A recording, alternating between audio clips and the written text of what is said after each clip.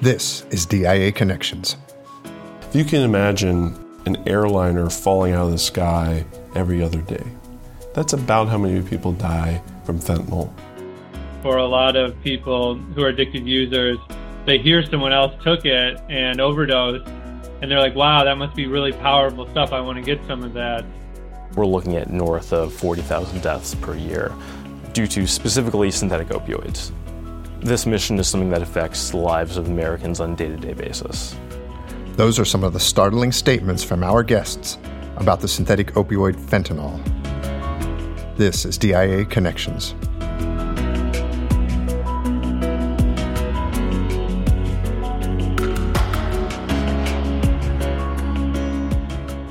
Thanks for joining us on this, our very first podcast. For those who are already familiar with the Defense Intelligence Agency, I'm glad you found us. And for those who aren't, let me bring you up to speed. If you don't know about the DIA, here's an overview, and I'm going to keep it brief. Created in 1961, the Defense Intelligence Agency is a Department of Defense and Intelligence Community government agency that collects and analyzes intelligence about the capabilities and intentions of foreign militaries and governments. And we give that intelligence to our military and our warfighters and to our policymakers so that they can make informed decisions.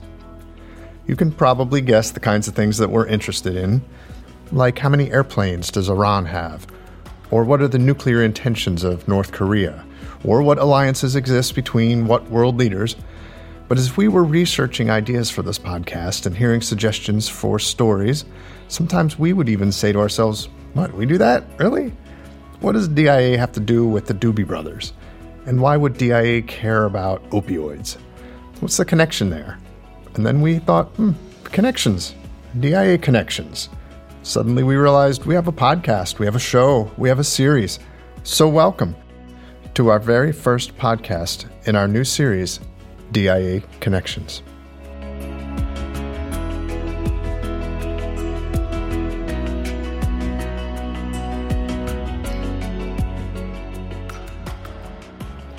Okay, so we're going to get into the connection the DIA has with the synthetic opioid called fentanyl. But first, let's get a little better understanding of opioids in general. We spoke with Dr. Walter Karoshitz. He's the director of the National Institute of Neurological Disorders and Stroke at the National Institutes of Health. One of the main jobs of a physician is to try and relieve pain. And what's happened over the last couple of decades is there's been more cognizance to the fact that we needed to ask people about their pain status. Almost pain became a vital sign. Unfortunately, this led to the crisis that we have now because the medications that are available, the really potent ones, are opioids. Synthetic opioids, including fentanyl, are now the most common drugs involved in overdose deaths in the United States. In 2017, 60% of opioid-related deaths involved fentanyl. 60%. Now compare that number to 14% in 2010. Fentanyl production has proven to be an extremely creative and difficult process to stop. The Defense Intelligence Agency's Director of Artificial Intelligence for Future Capabilities and Innovations is Brian Drake. He leads the DIA mission in tracking the shadowy production and distribution networks.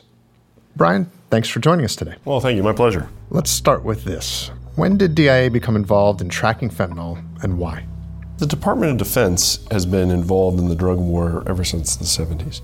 So DIA's role is supporting the foreign intelligence component of fighting that war. So when you think about partners we need abroad, so the Colombian government, Bolivian government, Afghanistan, we work with those governments and work with those intelligence elements to provide them information on how to counter the drug threat in their country. So DIA factors into lots of different pieces of that. We help our own law enforcement partners, we help in-country partners, we help international organizations understand where drugs are coming from, how they are produced, how they get put into their economies and into their citizens, and we supply intelligence products to inform strategic decision-making across those lines. All right, so let's talk specifically about fentanyl. Fentanyl is a synthetic opioid, so it's made mostly by a chemical compound. And because it is made synthetically, it can be made anywhere. So unlike drugs like cocaine or poppy that makes actual heroin, it's fairly easy to say, well, I know that's limited to this geography. I know how much that geography can generate. Synthetic drugs, and you can put methamphetamine in this category as well, they can be produced anywhere. And because they can be produced anywhere, that highly complicates the ability to interdict the drug. We were looking at opioids already, looking at heroin and so forth. But looking at fentanyl really came to our attention when it was declared a national health crisis by the president. Because then we started to get an appreciation for the priority relative to other policies that were being laid down. Okay, you mentioned the president. When was this? Which president was this? Yeah, this is a Trump administration, so this is in 2017. And we did not have a lot of effort focused on it at the time because we considered it to be important, but we were being tasked to look at heroin, traditional organic drugs. So when we first entered into the challenge space, we identified that this was a rising trend and a lot of folks were passing away because of overdoses. So we decided to surge effort. Explain something to me. When did fentanyl become the drug of choice? I mean, there was a time when it was mostly cocaine. Why is it fentanyl now? We still have a problem with cocaine overdoses and normal heroin. All other drug types, we still have the same persistent problem. This is a little different in the sense that pain management drugs were very, very popular in the early 90s, and that kind of carried through into the early 2000s. And as those pain management drugs that you've heard of, oxycodone, things like that, those are all opioid derivatives. And as those rose in popularity to treat pain, legitimate medicinal pain issues, they were a little over liberally prescribed. And as they were liberally prescribed, we had more folks that got addicted to them. And as they got addicted to them and their pain issues may have been dealt with, or maybe the main issue like back pain or something like that was dealt with, the industry started to curve down on prescribing as much, and then filling the gap were the illegal opioids that came into play. Okay, let's go back a little bit. I want you to tell me about who uses fentanyl. So we know people use it for pain management, but what about street and recreational use? In recent times, the medical industry has been clamping down on the prescription of opioids. So folks have been going to illegal providers, and sometimes they know that, sometimes they don't. We have a lot of counterfeit pills that show up that it's stamped. It looks just like oxycodone. It looks exactly like it. And so if you're a regular consumer, you wouldn't necessarily know the difference, but it's probably not. It's probably counterfeit, and it probably just has a little bit of fentanyl in it just to give you the kick that it's supposed to have. We have other folks that know that they're using it recreationally and they are pursuing illegal means of getting it. So we know that exists as well. Then we have folks that are actually using other types of drugs like cocaine, and some, we call it the retail market, the drug dealers are the ones that are mixing fentanyl into some of what they are selling and completely unbeknownst to the users. And because of that, we have overdoses. So you might be a cocaine user who had some fentanyl mixed in their cocaine for whatever reason. That's just what the retail market decided to do. And you die from using cocaine, but you don't die from a cocaine overdose, you're dying from the fentanyl use. Let me ask you this. Why is it so lethal? It's the chemical compound in the dosage that's given to you. So if you go to a doctor and you're prescribed a pain medication, that doctor is looking at you and says, okay, I'm going to prescribe so many milligrams of a particular pain medication because I know that suits your physiology, right? So we pay medical professionals a lot of money to make those choices so that you don't have further complications and overdose. When people self-medicate, they don't know. If you can imagine taking a salt shaker off a table and then just shaking a little bit on your index finger, and whatever would collect there, that's probably enough. If those were fentanyl flakes and not salt, it's probably enough to kill you. That's really incredible. Such a small amount. I mean, how can you keep track of it? How can you possibly track it? It's very difficult. So that was how this problem kind of came to us, is that we started to look at how hard is this? So methamphetamine, as another synthetic example, same problem, can be produced anywhere. It's an upper, not a downer, but you had to have a pretty sizable volume of it to distribute and get somebody high. fentanyl not as much. So it was the meth problem plus a very strong demand signal from the user base, plus very, very small shipments of it coming into the country. So we started to look back at the nature of where it's being produced, mostly in China. And we started to understand that wholesale market, the actual chemical providers, we could get a better signal of how much they're producing, where they're distributing that to, and who they are selling it to. And with that, we were able to better track the supply chain. We're going to hear more from Brian later, but first we're going to hear from someone who actually infiltrated the production facilities in China. And China's the place which, by all accounts, seems to be the hub of fentanyl activities. Our next guest is author Ben Westhoff. In his latest book, he says, "A whole new generation of chemicals is radically changing the recreational drug landscape." Ben is the first journalist to infiltrate a Chinese lab, which he chronicles in his book, Fentanyl, Inc., How Rogue Chemists Are Creating the Deadliest Wave of the Opioid Epidemic. We spoke with Westhoff, and the conversation began at what can be considered the tipping point of his quest. I had a friend who died from fentanyl in 2010, back before I or most people knew what it was. And then later on, I was a journalist and editor in Los Angeles, and I was reporting about why so many people were dying at raves.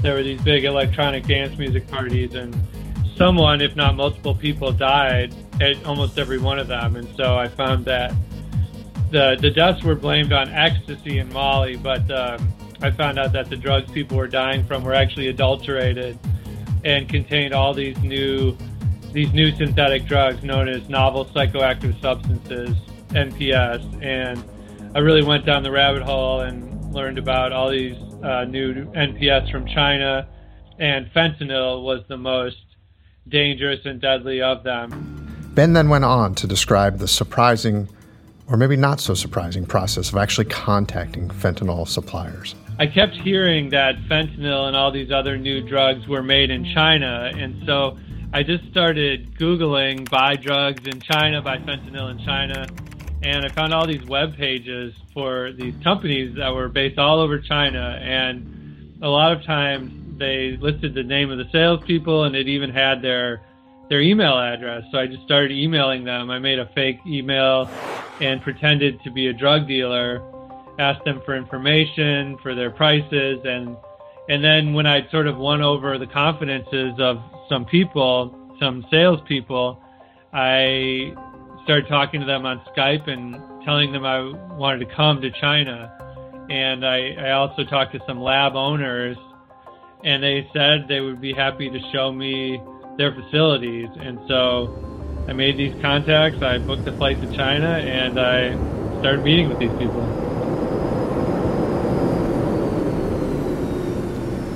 Working undercover, Westhoff gained entry into 2 synthetic drug operations and learned how China's chemical industry works. He even went so far as to document his encounters with a voice recorder that he had hidden in his jacket. Mr. Huang just asked me whether you are a reporter. Whether I'm a reporter?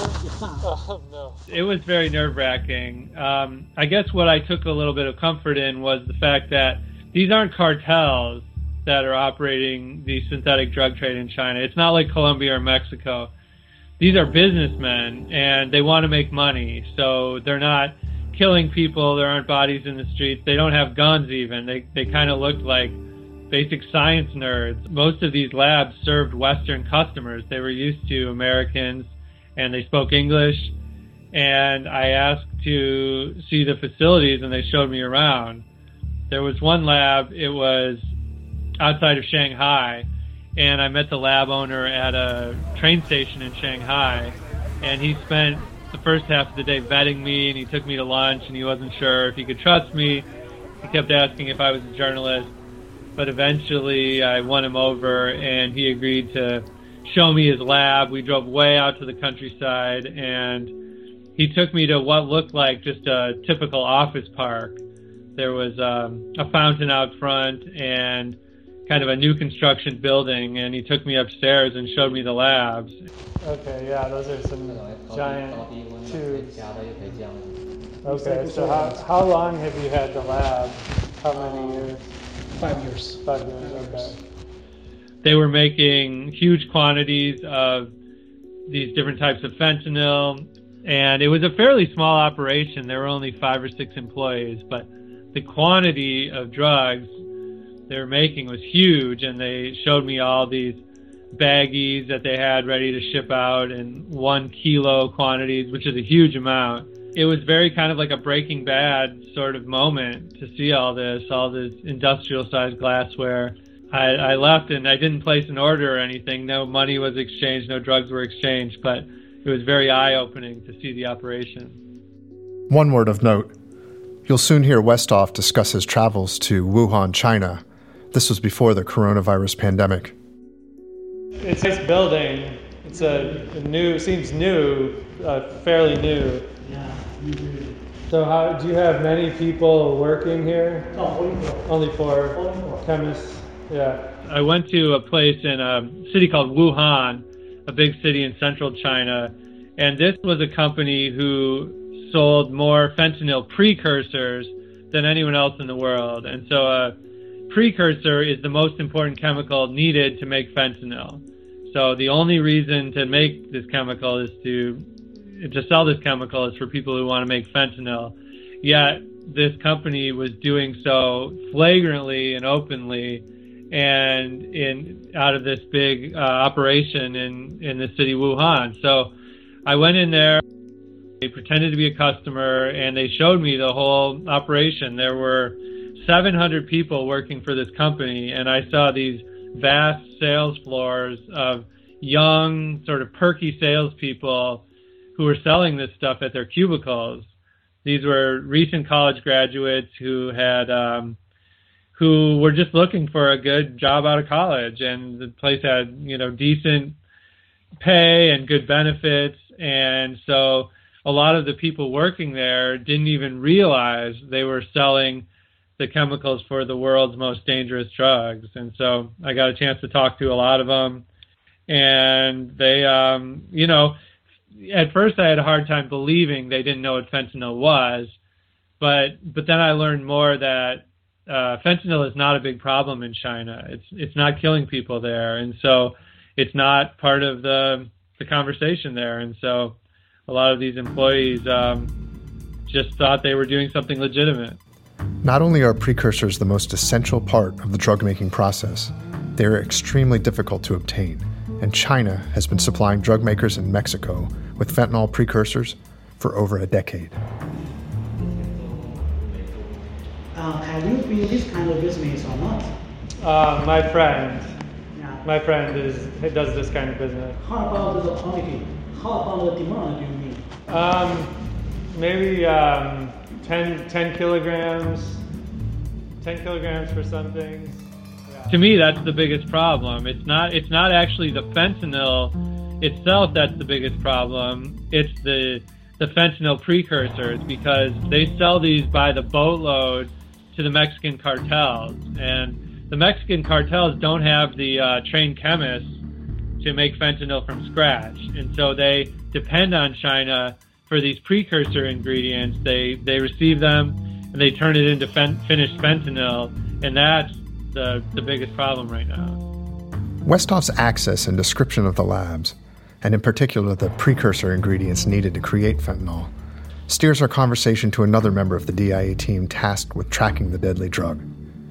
Due to the nature of his work, we aren't going to reveal his name, which is not an unusual phenomenon here at DIA. We begin with an old-school example to understand the importance of precursor chemicals. Without going into high school chemistry a little bit too much, you can imagine precursor chemical as a Lego block. So if you have a set to produce fentanyl or methamphetamines or heroin, you need certain pieces to put everything together. So if you have all the blocks necessary to create fentanyl, you can create the drug. So we track these precursor chemicals as a means to potentially get ahead of drug production. He goes on to describe a mass data analytics effort called Sable Spear that they use to track fentanyl, and they do so by using open sources. And by open sources, we mean information available to the public. So what can you tell us about an initiative called Sable Spear? Sable Spear is a unique and fairly innovative program that we started up here at DIA, basically because a lot of the fentanyl sales that we see happen online, we decided to leverage an artificial intelligence solution towards looking at all this information on the aggregate. It is fairly difficult for an analyst to click through hundreds of websites to make linkages among many, many disparate email addresses, phone numbers, what have you. However, a computer can sort through that text very quickly. And not to say that this solution is necessarily a replacement, but so much so as an augmentation of what an analyst's skills can do.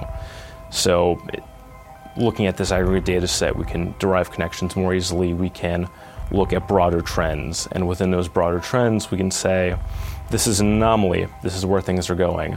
And from there, we can pull out more research. We can better inform our policymakers of what's happening in the now. And the artificial intelligence tools ultimately help us stay current and stay as up to the minute as we can to better inform our policymakers. In the case of this threat, time is Americans' lives. So the more up to date we can be, the faster we can be in our analysis, the better decision advantage we can provide to our policymakers and people who can affect change. Let's talk about some of the ways that fentanyl makes it into the U.S. So fentanyl makes its way to the United States in a variety of ways. One of the major challenges the U.S. government's faced is fentanyl coming through the mail route. So a lot of fentanyl, when it's ordered online, tends to just go through normal shipping routes. The same way that your package from Amazon would get from the warehouse to your door is the same way that a lot of fentanyl makes its way to the United States, just going through the mail. And because packages tend to be small, tend to have various concealment techniques, it's very difficult to necessarily pinpoint what is a drug shipment vice a illicit piece of mail. But fentanyl doesn't only come through the mail, but just comes through our southern border with other drug types. Fentanyl tends to come in through legal points of entry. This is quite important as fentanyl, along with other drugs, heroin, cocaine, are concealed in vehicles and just pass through our checkpoints. Again, this is a question of scale. There are a lot of vehicles that go through the border every day, and these vehicles have a lot of concealment added to them. So sometimes it is very difficult, almost impossible, to tell which vehicles are nefarious, vice completely normal. Fentanyl has become a public health crisis with devastating consequences. After a short break, we'll pick up the trail of fentanyl once it reaches our shores. This is DIA Connections.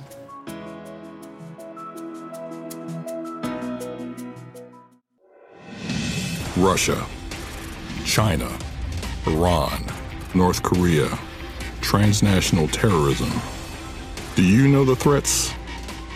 For more than 50 years, DIA officers have delivered defense intelligence expertise for our nation's leaders and warfighters. In the tradition of DIA's unclassified Soviet military power series, we bring you a new set of products that examines the greatest threats facing the U.S. today.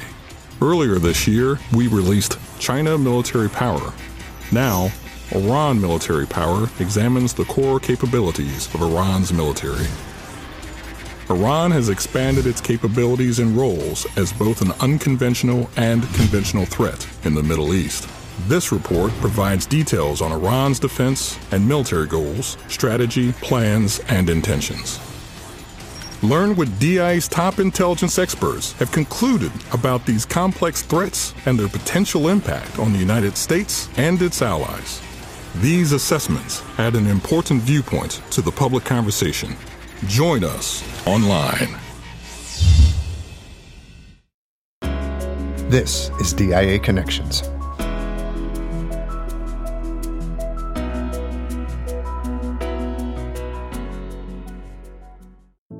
This opioid crisis is not an issue that's happening someplace else or to someone else. It's happening right here in Norfolk. That's G. Zachary Terwilliger, U.S. Attorney for the Eastern District of Virginia. We're not talking about $500 and $600 deals. We're talking hundreds of thousands of dollars, $20,000 in the trunk of somebody's car in a gym bag, behind a local restaurant.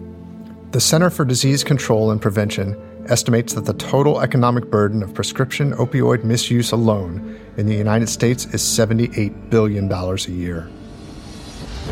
That includes the cost of health care, lost productivity, addiction treatment, and criminal justice involvement. In August of 2019, Zachary Terwilliger's office executed a major drug bust that they called Operation Cookout.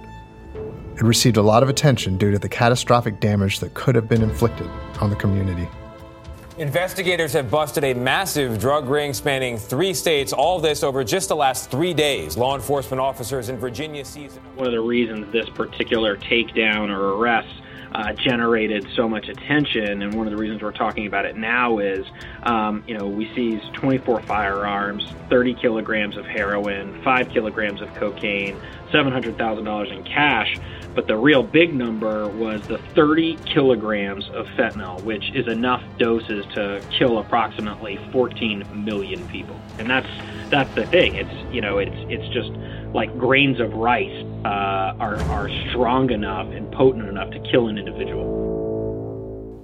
Terwilliger went on to discuss the challenges of not only finding fentanyl, but the hazards of confiscating it.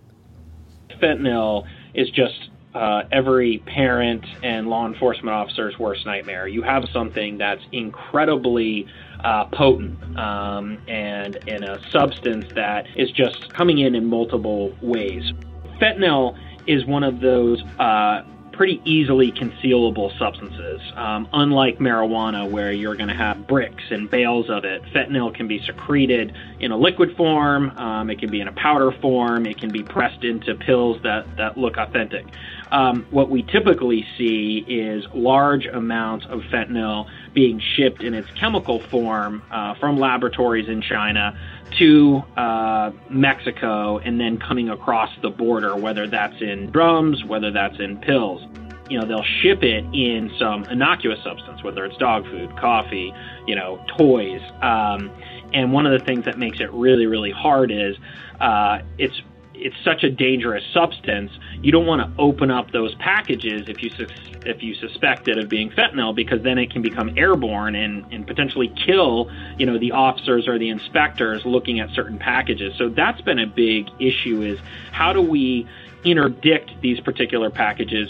How do we do so in a manner that's safe, and also are we able to even field test for it to determine, is this just innocuous white powder or is it fentanyl? So those are all challenges that we face with the fentanyl that's shipped through the mail, and because it's so potent, you can ship quite a potent amount and valuable amount, in an 8.5 by 11 envelope. Despite law enforcement's best efforts of surveillance, confiscation, and arrests, the deadliest aspect is that the outcome is ultimately in the hands of the user.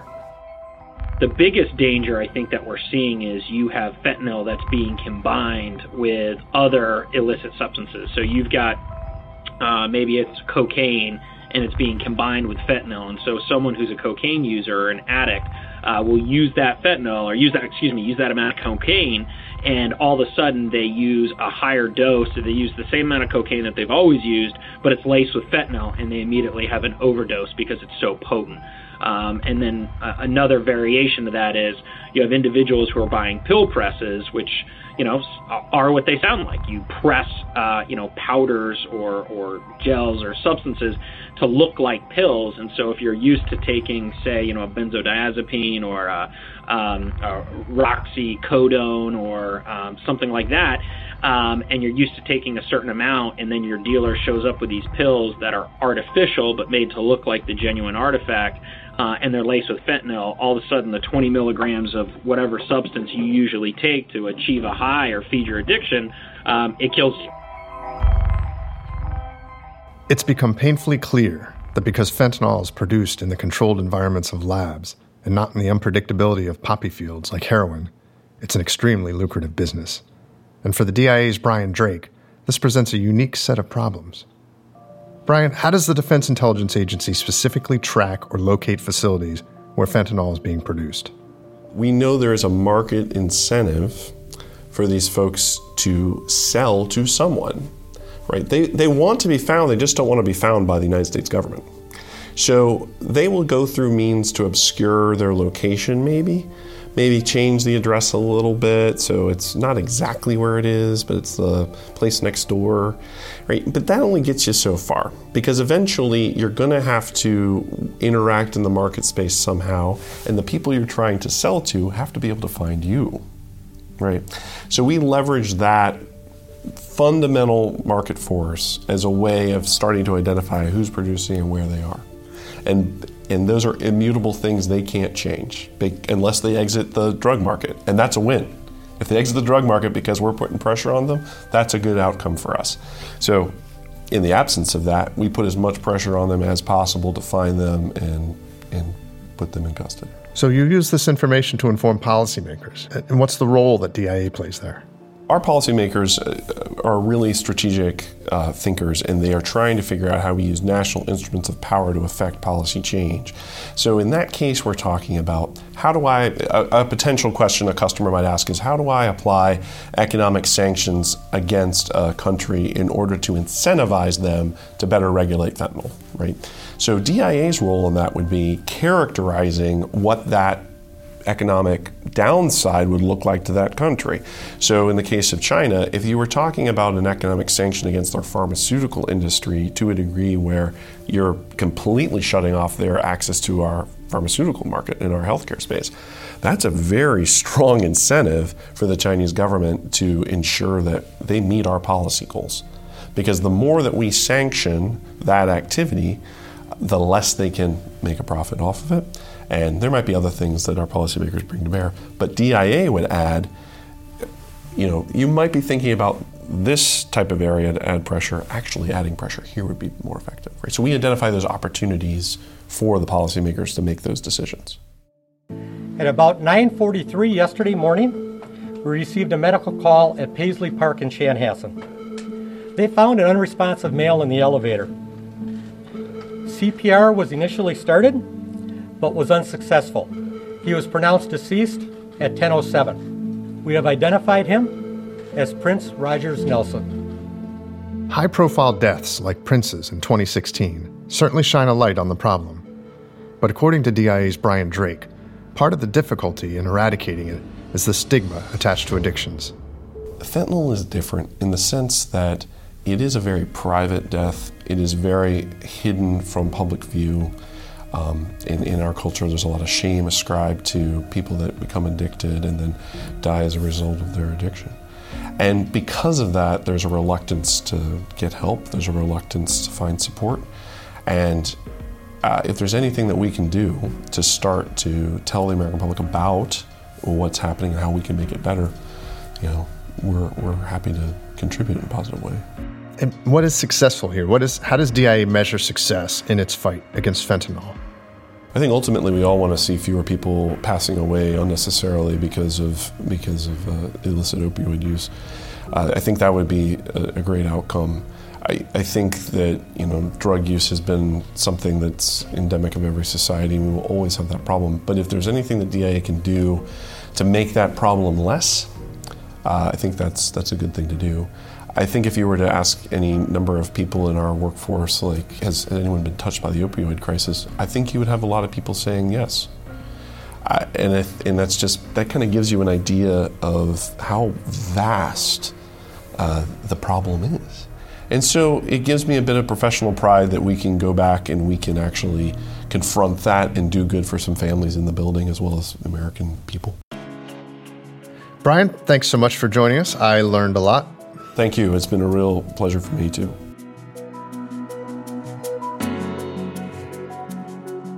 In 2017, about 70,000 individuals died from a drug overdose. And this annual death toll is higher than all U.S. military casualties in Vietnam and Iraq combined. We've discussed a lot of numbers and statistics in this program, but here's one more to leave you with. An American dies from a drug overdose every 8 minutes. So in the time it took to listen to this podcast, 5 Americans lost their lives.